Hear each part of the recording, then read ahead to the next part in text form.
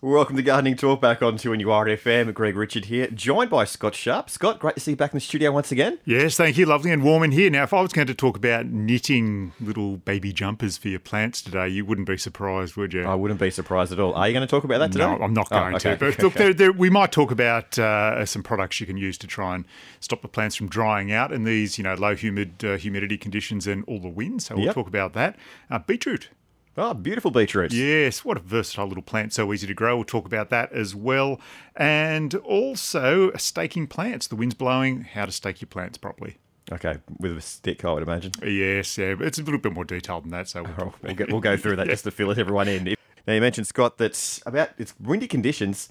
You need to put stakes in the ground to support your plants. Yes, you really do at the moment, especially if you've got standard roses like iceberg roses. Yep. They're really susceptible to snapping because they've got such a big, heavy head on them. If you've only put them in the ground, quite recently, then the budded, wild rootstock stem isn't quite strong enough, so it sort of flops around, and eventually you'll get them. They will break. Don't always rely on the stake that was there.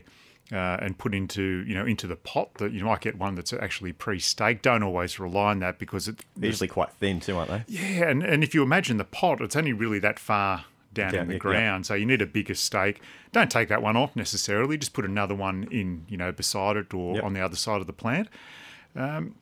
I think the main thing, is to have a nice thick stake in there, so don't skimp on that. Try and get a hardwood one as well if you can, because they just last a lot longer. They won't rot off at the base quite as easily. Now, don't use string or anything like, very thin to actually tie up the plant. Right, because will that cut into the plant? It certainly will, yeah. And don't tie it too tight either because it just sort of, as it moves around, it just goes straight through the plant. You're best to get some jute webbing. It's like hessian. Okay. Yep. Yeah, nice and thick. You can double it around the plant if you want to. You can also use budding tape as well. It's a plastic tape that you can get. And the strength from that, even though you can sort of break it, it's quite flimsy. Once you start to wrap it around a few times, it's very good and very strong. Yep. So you get the strength out of that, and it won't cut into the plant. That's an important thing. Some people use old stockings. Okay, yep. I was going to say some sort of cloth or... Yes, yeah. I haven't got any old stockings lying around my wardrobe necessarily. Tearing up the bed sheet or something? Or you could do that. Some old bandages. If you go into the medicine cabinet, you might find some, bandages you want to use. Probably clean them first, though, wouldn't you? Or... Well, it depends. Yeah. Was it wounds you might have been treating? But anything that's been seeping out of anything, or no, nothing like that. No, no seepage. But look, that's going to keep the plant nice and safe because it's not going to cut into the plant, as you said. The other thing to do is, if you can have 2 or 3 stakes around the plant to stop it blowing, one way or the other. Always just leave it a little bit loose. Don't have it so incredibly tight that the plant's not going to move because it doesn't help the root system, start to strengthen down there. So if there's a little bit of movement, that's fine with the plant, but not too much. And make sure if you have got iceberg roses like we were talking about originally, stake right up near the head of it to try and stop that waggling around in the wind. But really important. Drive those stakes down into the ground as deeply as you can and then tie up everything nice and tight. Make sure everything's being really well watered at the moment. Right, yeah. Too easy. Scott Sharp. Thank you. Thank you, but we've still got more to go. I thought you were about to chuff me off then. To wrap it all up early. Now, Scott, you talked about beetroot a little bit earlier. Beautiful beetroot. I love beetroot. It's such an easy plant to grow, but it's so tasty as well. It's sweet, it's juicy, it's all of those things. Well, some people don't like beetroot. How can you like beetroot? Oh, look, I know there's the old I don't like Brussels sprouts thing, but... I think you're mad if you don't like Brussels sprouts.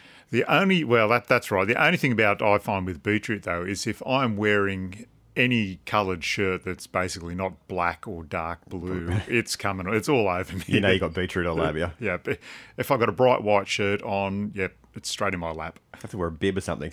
I do need that, almost a raincoat when I start eating beetroot. That's how bad I am. But look, a really easy plant to grow. The great thing about it is you can grow it in pots as well. Really? Yeah, it doesn't have to be an incredibly deep pot either. I'm doing the old hand gesture here, and I'm saying, what's that about?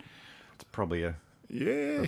A bit more than a hand to the elbow? Yeah, elbow to hand. I reckon that... Maybe a bit deeper? Yeah, 40, 50 centimetres deep. That'll do you with a beetroot. The main thing to do, though, is keep watering it well because you don't want the actual, tuber to shrivel up and go dry. You want it to be nice and juicy. So, yeah, look, they need a bit of sun, though, so full sun if you can. You can plant them pretty much all year round here in Newcastle. They will be available in your local garden centre, pretty much all year round. If you're going to do them in pots, just a very, very good potting mix. Otherwise, just a nice medium rich soil. As I said, water them regularly. Now, people often say, how long? It's about 8 to 10 weeks. So you get a full beetroot. Yep, coming out of the ground. And I always say when you start to see that, that swollen tube is starting to push up through the top of the soil, you're getting very close at that point in time. So, yeah, about 10 weeks, really easy to grow. Again, no real pest and disease.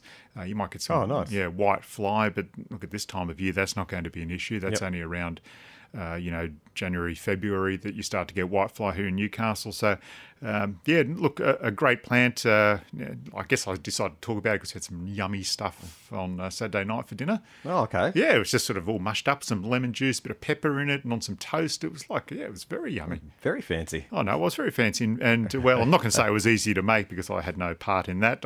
So, as far as you know, it looked easy to make. Yeah, look, and I can't even say that I actually planted and grew that particular beetroot, so I didn't have a hand in the dinner at all. But look, if you've got a nice plot in the ground, you want something easy to grow. If you've just got a sunny veranda, you want something easy to grow, go grab a few pots. You could probably, in a round pot, say 250 mil across, you might get 2 plants in there. Yep. But just make sure you're watering them I really was well. surprised you could use pots. Yeah. Being a root vegetable. Well, it's because they're not incredibly deep. But you do need a little bit of depth there. You couldn't, put them into a shallow pot, obviously. I've grown them in pots about that size, that 40 to 50 centimetres deep size, quite successfully. Oh, excellent. Yeah. Beetroots, they need to be that easy. Yep, just some regular fertilising with them, some liquid fertiliser because they're nice and quick growing, and Bob's your uncle with them. Now, Scott, why I've got you here, I should probably take full advantage of this. I've just got a little bit of a sweet potato I've cut up the top off. Yes. But it's sprouted and gone up, and actually the sprouts are getting quite big. Is it easy just to plant and start growing my own sweet potatoes? Or? Yes, you certainly can do that. It's the same as growing a normal potato. You get that little eye. Cut those out. You can plant those if you want to. Sweet potato, you've got to be careful. It's a little bit frost sensitive, so it might not be the best time. Yes, to stick it outside straight away. If you wanted to, you've got a brander at your place. Yes. Yes, well, you could put it into a bigger pot if you wanted to. Keep it out on the veranda. Keep on watering it nicely. Yep. And once we get to some slightly warmer times, mid-August, for instance, when the frosts are, that really cold settling or the cold winds that we've got go away, you can stick that out in the garden and let it ramble and off you go. All right, so that's pretty easy to do. Yeah, I don't need a big, massive pot when I put it outside, or? Well, no, you don't. Just enough to keep it going and growing for the next couple of months. And then it's about 3 months, 3 or 4 months, and then you'll get sweet potatoes out of it. They can take over a little bit, so you have to be careful about that. Oh, okay, that's all right. Yeah, just let it, try and contain it or wind it into a certain area. But, really easy to grow. What do you cook with your sweet potato? Just roast it, or? Oh, you can roast it. All sorts of things. Yeah, you could probably throw in a bit of mash, or... Yes, very nice. If you can perfect the sweet potato chip, I think you're laughing. Oh, yes. I think that's an ideal one. And I've noticed there's actually beetroot chips as well, just to go back to the beautiful beetroot, yes. Just shavings of beetroot? I think, you just slice it, probably stick it in the oven and sort of roast it off like that. Very nice. And we've got Louise from Adamstown, and she's got agave in flower. Good afternoon, Louise. How can we help you? Hi, Scott. I've got a giant agave. Well, I've got quite a few in my backyard. And they're beautiful, but one has flowered with this big thing coming out of the middle of it. Yes. Which I assume is a flower. It is the flower, yes. Yep. Yes. What do I do about that? Do I just let it go? Well, look, yes, you have to. Unfortunately, when agaves flower, it means that they're coming towards the end of their time here on the earth. Yeah. So they flower, and then unfortunately they've used up so much energy for that flower to take place because the flowers are absolutely enormous on them. Oh, they're huge. Yeah, so the plant will start to die off now. So you can collect the seed that's formed and replant it if you want to. Sometimes agaves, they pup out of the side, so you might find that's another way that the actual plant will keep on regenerating. But unfortunately, that main plant, once it flowers, will die off. Okay, it's got about 8 pups on the side, so I'll take those off. And and replant them. That's the best thing to do. And then once it'll just start to sort of yellow off and flop over, and eventually it'll just die off. You can, if you get to them early enough, try and cut the flower out. Look, some people say that it lets them keep on, living a little bit longer. But it's usually an indicator that, if they've started flowering, they're getting towards the end of their natural life. And they're ready to give it up. So that's why they do flower. It's a bit unfortunate, but the flowers are just spectacular on them as well. Oh, it's amazing! It's so big, and it's like it's turning into an arch. Yes, it's come out so far, and it's just like an arch. Yes, and look, if there's bees around, the bees are getting blown around at the moment today. They really love the flowers that come out there as well. There's just so many. They'll sort of hang around. They'll really enjoy that. And apparently that's, you can make, you get that agave sort of syrupy sort of thing that you get for cocktails. Yeah, that's it's a little bit expensive, but that's why, because the agaves only flower, once so often. So to actually get that nectar, it's quite a difficult thing to do. So that's why it's so expensive. Wow. Okay then. Okay, well, thank you so much. Yeah, so sorry about that. Unfortunately, it is going to give up the ghost on you. Not much you can do about it, but as you're doing, collect those pups and replant them. I will. Thanks so much for your time. Thanks for the call, Louise. Bye-bye. Okay, bye-bye.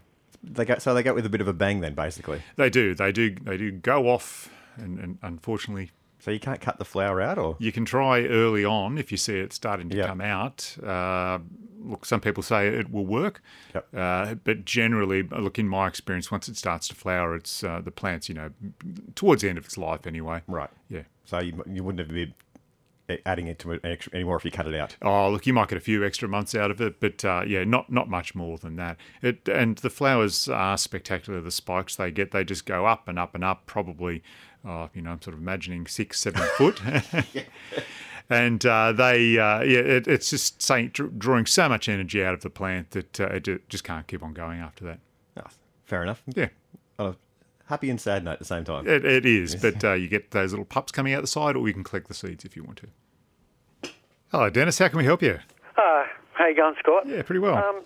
My question is, I've got a couple of coffee bushes, and it's loaded with berries on it, and they are red, and I believe that's when they are ripening or are ripe. And I've looked it up, and they grow most of them in the Atherton tablelands. Yes, that's correct. Do I have to leave them on longer, given the climatic conditions down here, or how do I tell if they're ripe?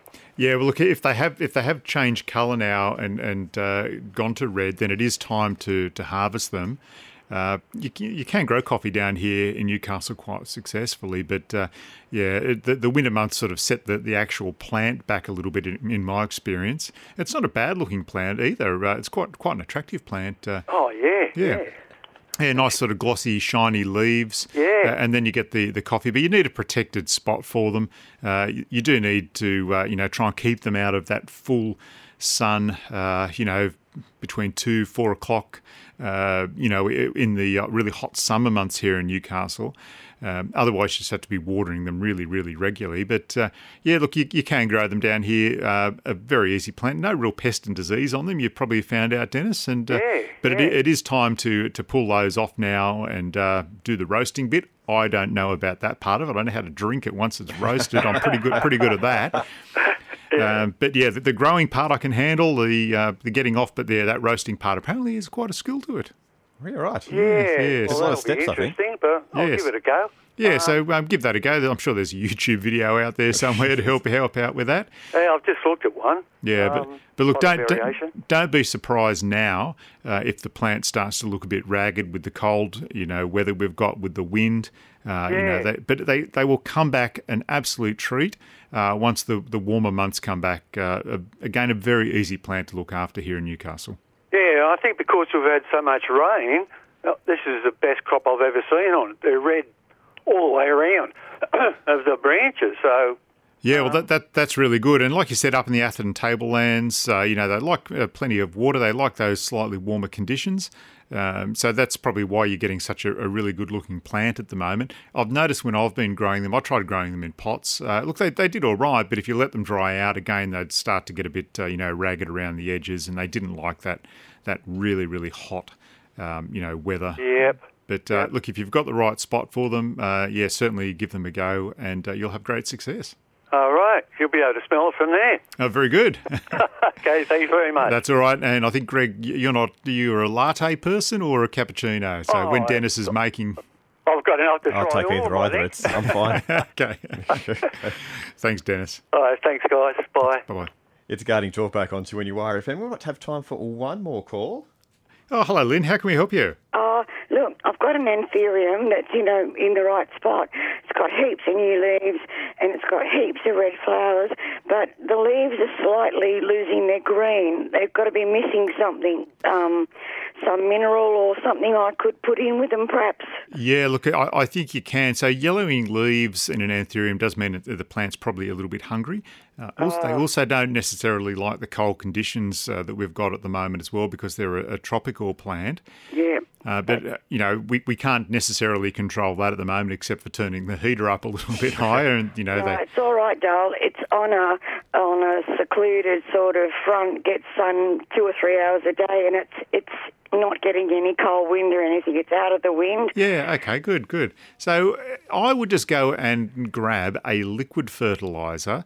And one for indoor and flowering plants. There's lots of, different liquid fertilisers out there. So when you get to your garden centre, have a quick chat with them about it, or go up to the shelves. You'll see, all the different varieties that they've got now. But you want something for indoor and flowering plants. Okay. And just start using that regularly on it. It will help the flowering of the plant, and you will probably turn around that yellowing of the leaves, and you'll start to get lots of new growth on there as well. So it's got heaps of growth and heaps of damn red flowers, and I just could see it paling out with the leaves. And all right, well, I'll do that.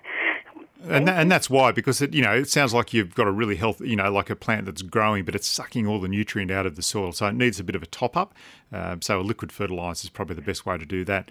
If you want to, you can go and get some of that, granulized fertiliser, the slow release ones that release over 3 to 4 months, and you can use. Be strong enough? Well, you can use that as well as the liquid fertiliser. Oh, good. Yeah. Thank you, Dale. Okay. Thanks very much for the call, Lynn. Bye. Bye. That's all we've got time for. A gardening talk about this week, Scott Sharp. We'll catch you again in 2 weeks' time. 2 weeks' time, long weekend. Rug up. I will be. Thanks for listening to this podcast from 2NUR FM at the University of Newcastle. You'll find them all at 2NURFM.com.